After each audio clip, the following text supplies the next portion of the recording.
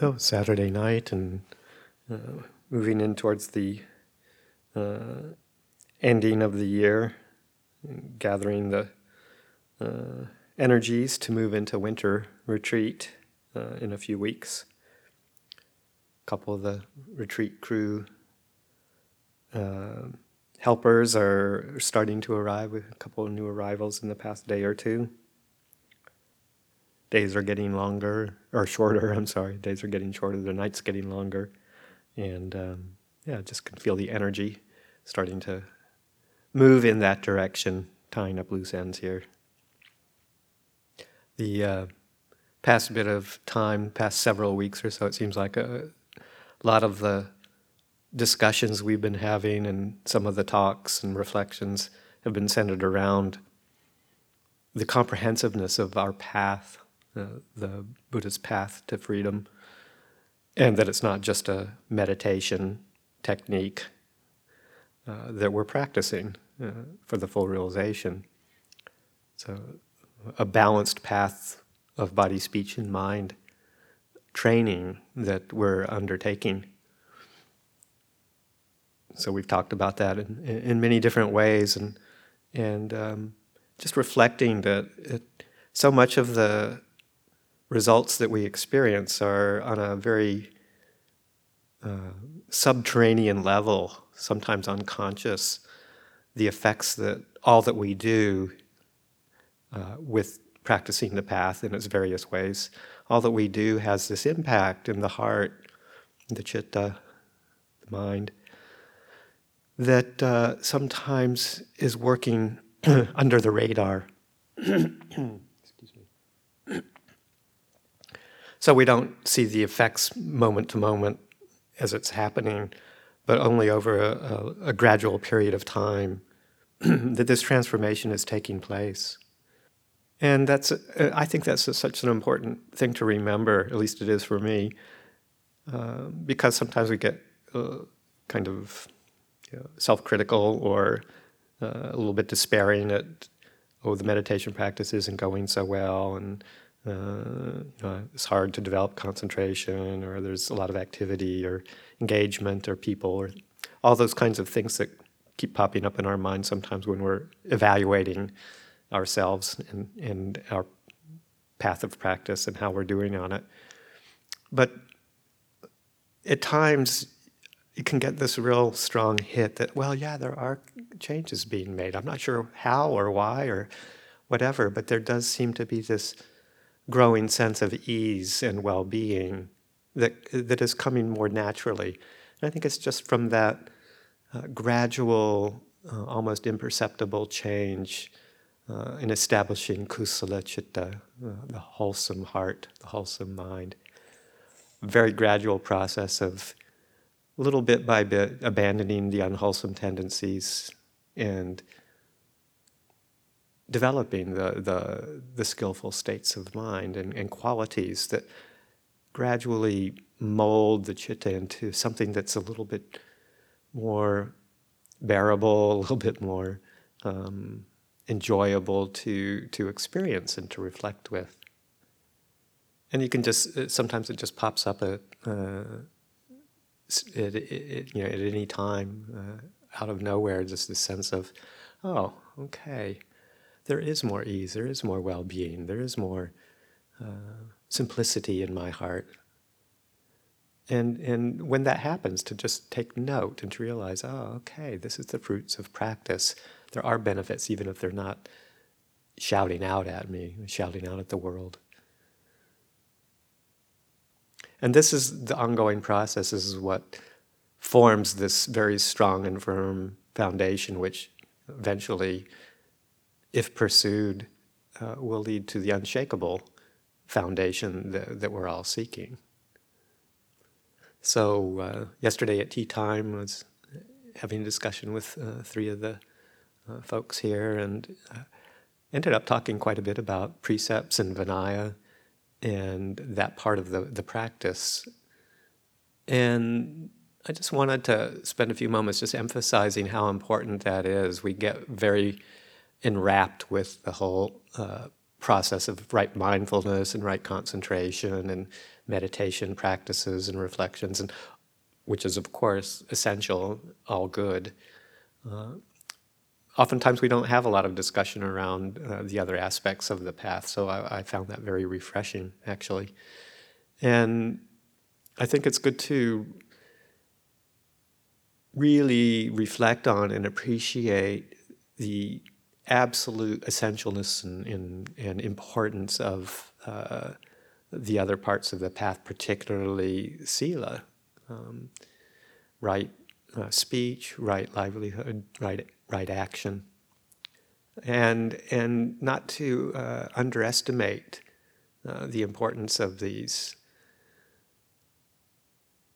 and how we can actually practice with them in very subtle ways, and that they have a very strong impact in the quality of our citta, in establishing kusala citta, and that sense of confidence.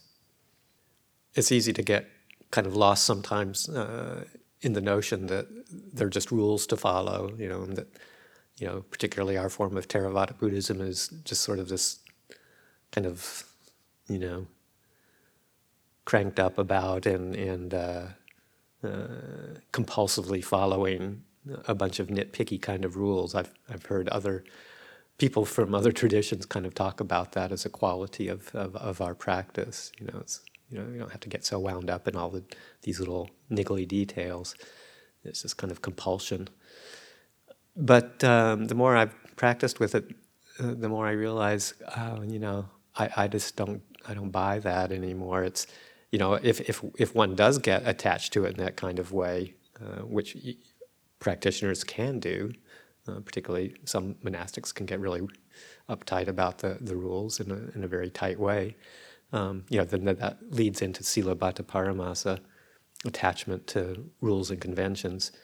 But at its heart and at its best, when held very clearly and with watching the effects in the mind, it brings up, practice with the precepts brings up a tremendous amount of mindfulness and clear comprehension, and ease and well-being that you can't get just from meditation. So it's good to remember to not just look perfunctorily at the rules, particularly the 5 precepts or the 8 precepts as lay practitioners, and without examining the more subtle nuances that one can use to really bring out that sense of acute mindfulness and clear comprehension as to how they really can affect the mind if taken to more subtle levels as well. And to not get complacent with just some of the bare bones of the sila, but to look more deeply. And we can use the example from the monks and the nuns' rules of training to help clarify some of the more subtleties, because the 227 Patimokkha rules and all of their derivatives, close to somewhere between, I think, 2,000 and 3,000 rules that we would follow. At their very subtle level, rules of training. A lot of them, most of them, are some sort of derivative of the 8 precepts or the 10 precepts when one gives up the use of money as well as at the novice level. But they're all just refinements of the 5 and 8 precepts in many ways. But those refinements, whereas they're specific rules for monastics, are certainly worth looking at for the lay community too. And there's some lay practitioners who are very interested in the monastic Vinaya and will study that just to develop an understanding of how much deeper and how subtle you can take some of these training rules, and to see the effect that it has. They're not only just for the monastics, but for the whole community to understand. Of course, most of the lay practitioners won't take on the full kind of training set of monastic rules because some of them just don't apply in the lay life. But there are a lot of them that, when taken to heart, are useful for anybody. So it's really worth delving into. Thinking about the precepts, and the first precept about not taking the life of any living creature, it's fairly obvious on the surface of not killing any living sentient being.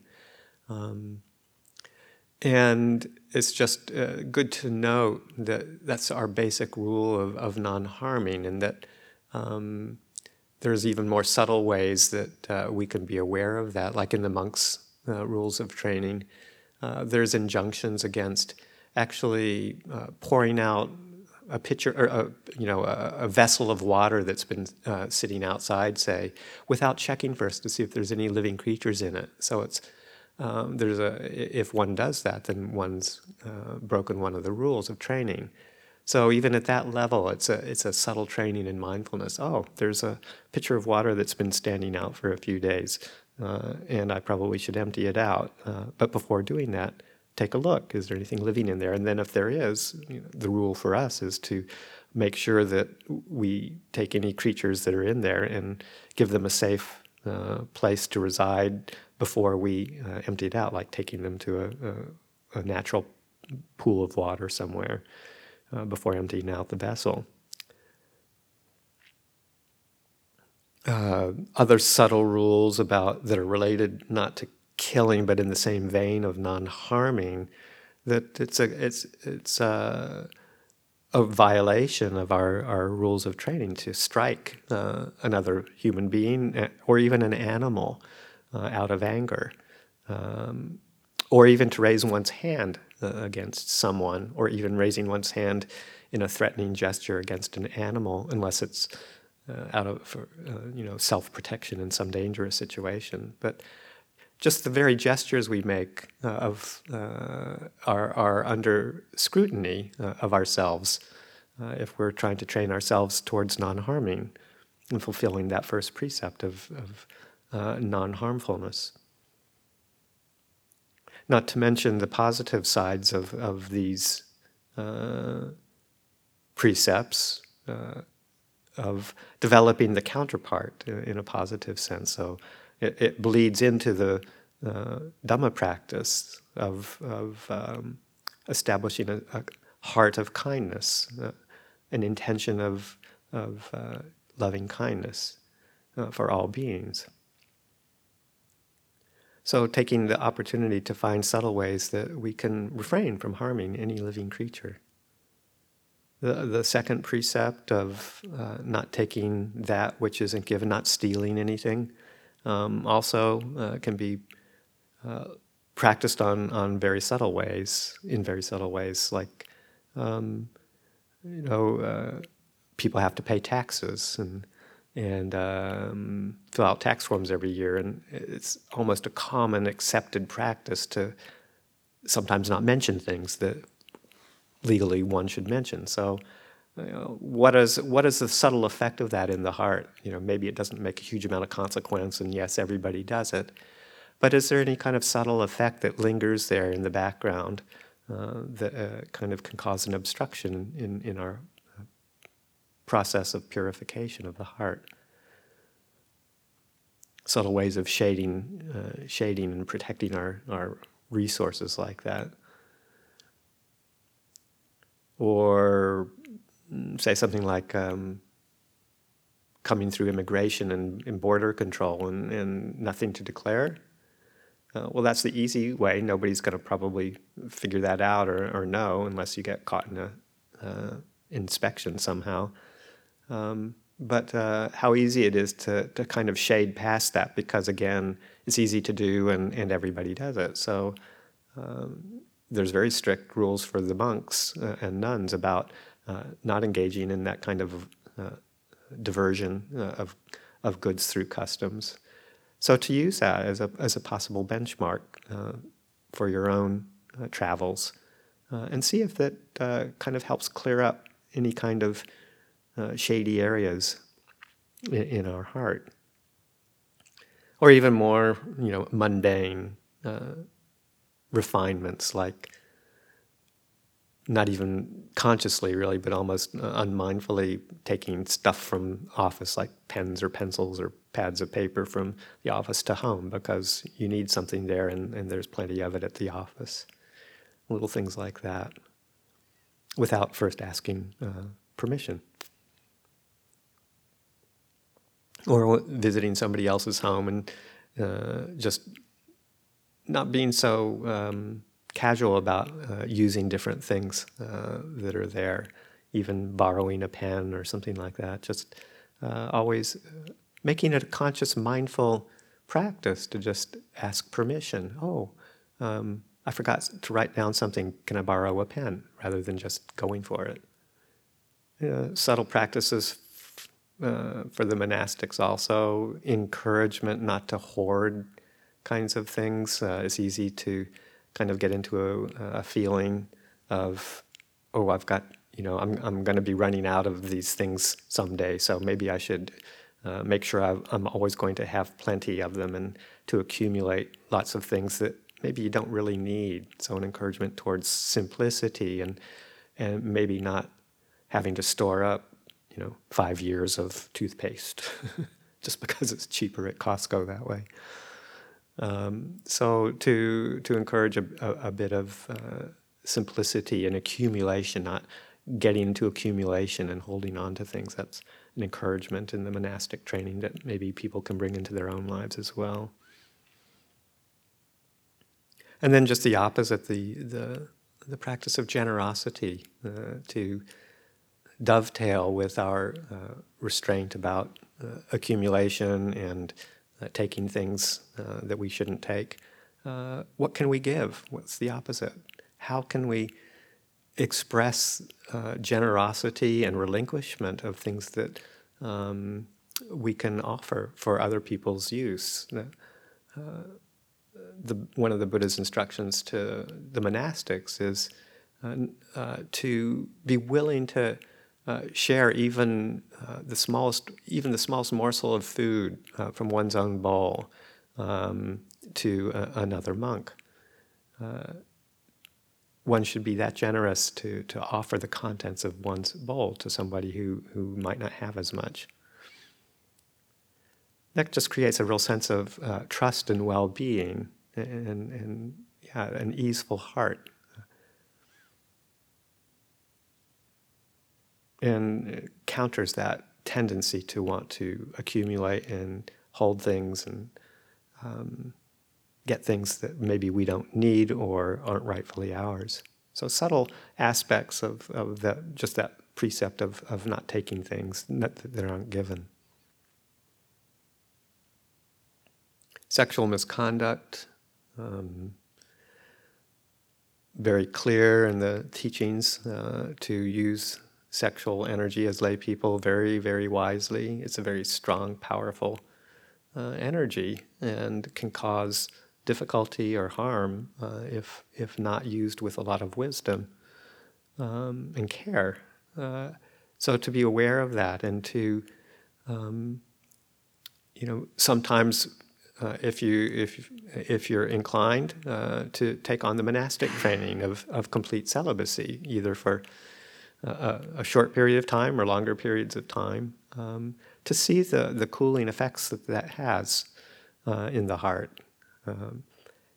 Sexuality can be an agitating kind of energy that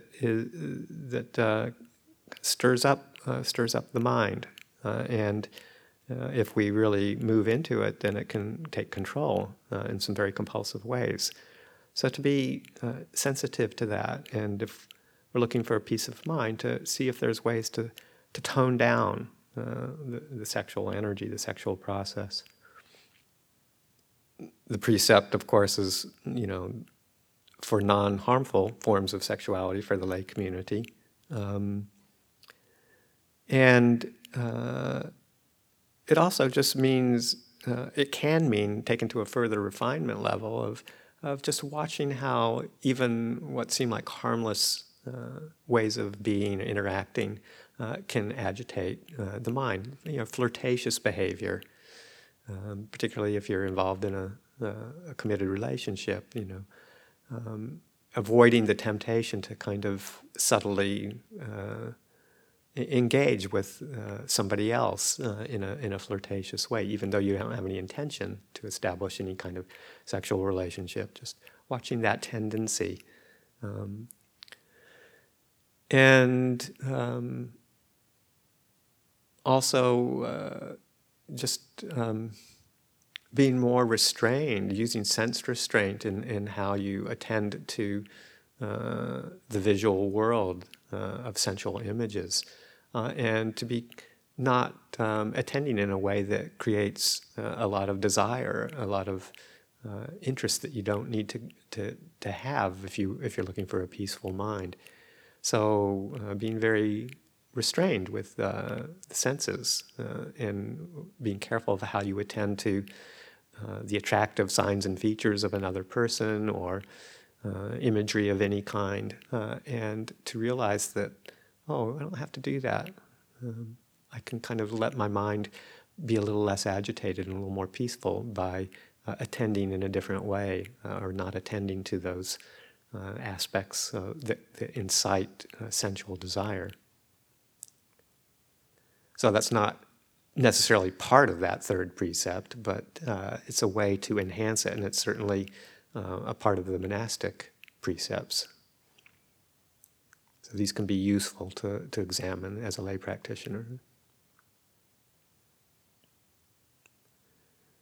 The fourth precept on speech is very fertile ground for for deeper examination, I think. There's the basic precept against lying, but then the other unwholesome courses of speech that one wants to avoid, like harsh or divisive speech,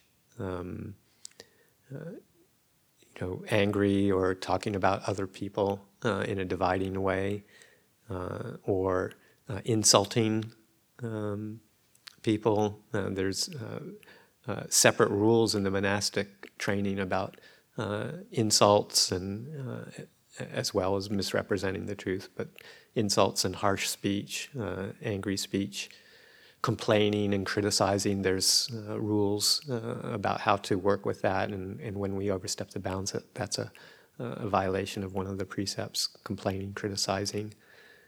So more subtle levels of right speech. Evasive speech is another one, when being accused or admonished for something that one might have done, just maybe not lying, but kind of avoiding evasively. There's a really classic example given in one of the commentaries to the Vinaya that's great about evasive speech. It's one of the monks are admonishing or quizzing, I guess, interrogating another monk whom they suspect of having committed a violation of one of the precepts, and so they ask him, "Have you committed this offense?" And the monk answers, "I've been in Pataliputta." And then the monks say, "Well, that's not answering the question. We didn't ask you where you were. We asked you if you committed this offense." The monk replies, From there I went to Rajagaha, and then on to, somewhere else." And the monks say, "We didn't ask you that question. Whether you went to Rajagaha or Brahmanagaha, it doesn't matter. Did you commit this offense?" And the monk replies, "I got some pork there."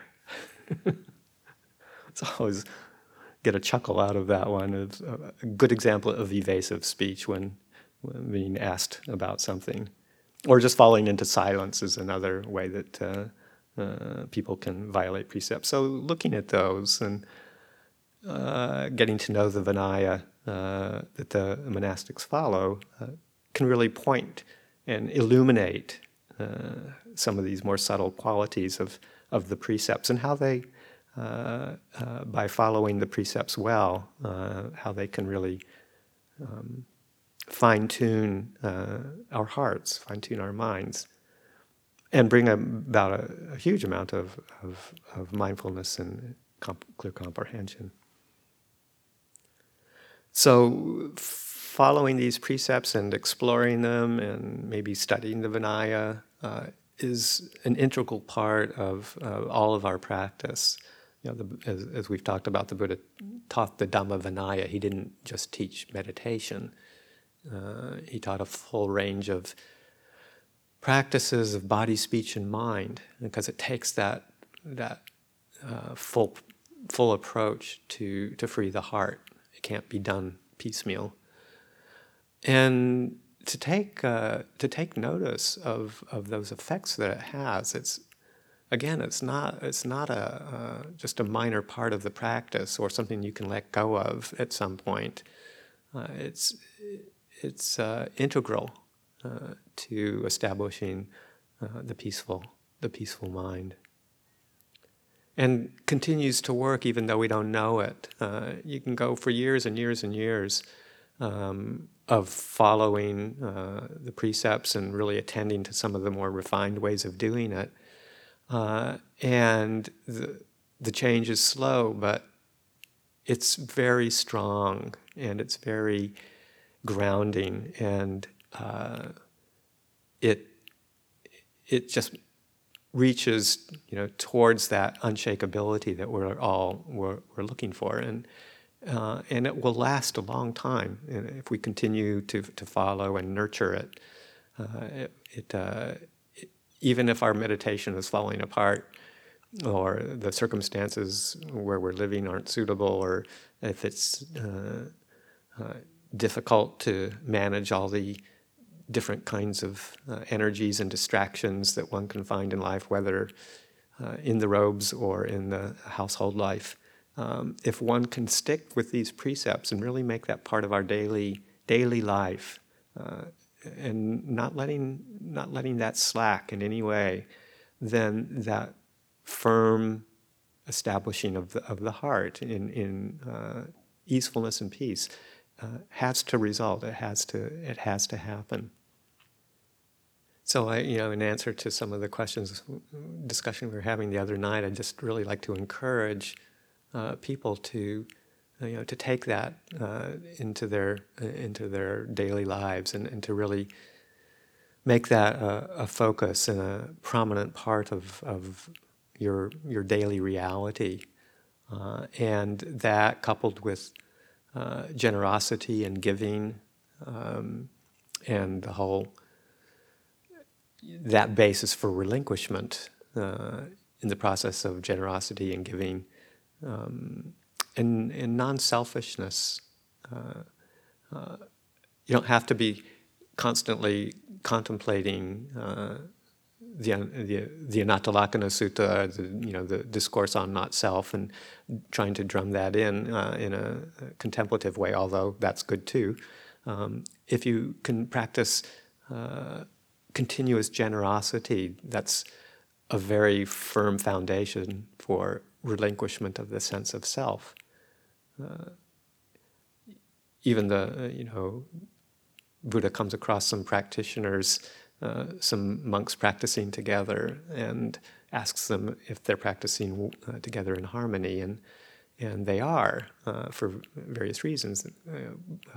They discuss that, or they respond that the reason that they are able to practice together well and in harmony is because they have regular, continuous thoughts of loving kindness, thoughts and words, and actions based on loving kindness towards each other. And then the one that always struck me quite strongly was that they said, the response was, we have the reflection of why don't I do what my friends would like to do rather than what I want to do, and that's a basis for harmony. Why shouldn't I do what they want to do rather than what I want to do, and how hard that is. And I've made that a very strong intention to try and do that as much as I can. It's not easy going. We are all interested in preserving our own agendas and our own needs, and to really, really practice that with that, giving up what it is that we want to do in deference to what others want to do, is the basic foundation for self-effacement, for letting go of the sense of self. So those kinds of practices, sila, dana, are absolutely necessary and indispensable towards developing the kusala citta, the skillful heart, that then leads to further release. So there are just a few reflections that coming up over the past few weeks, and then also amplified from the tea time the other night. So I'll leave it there for tonight's reflection.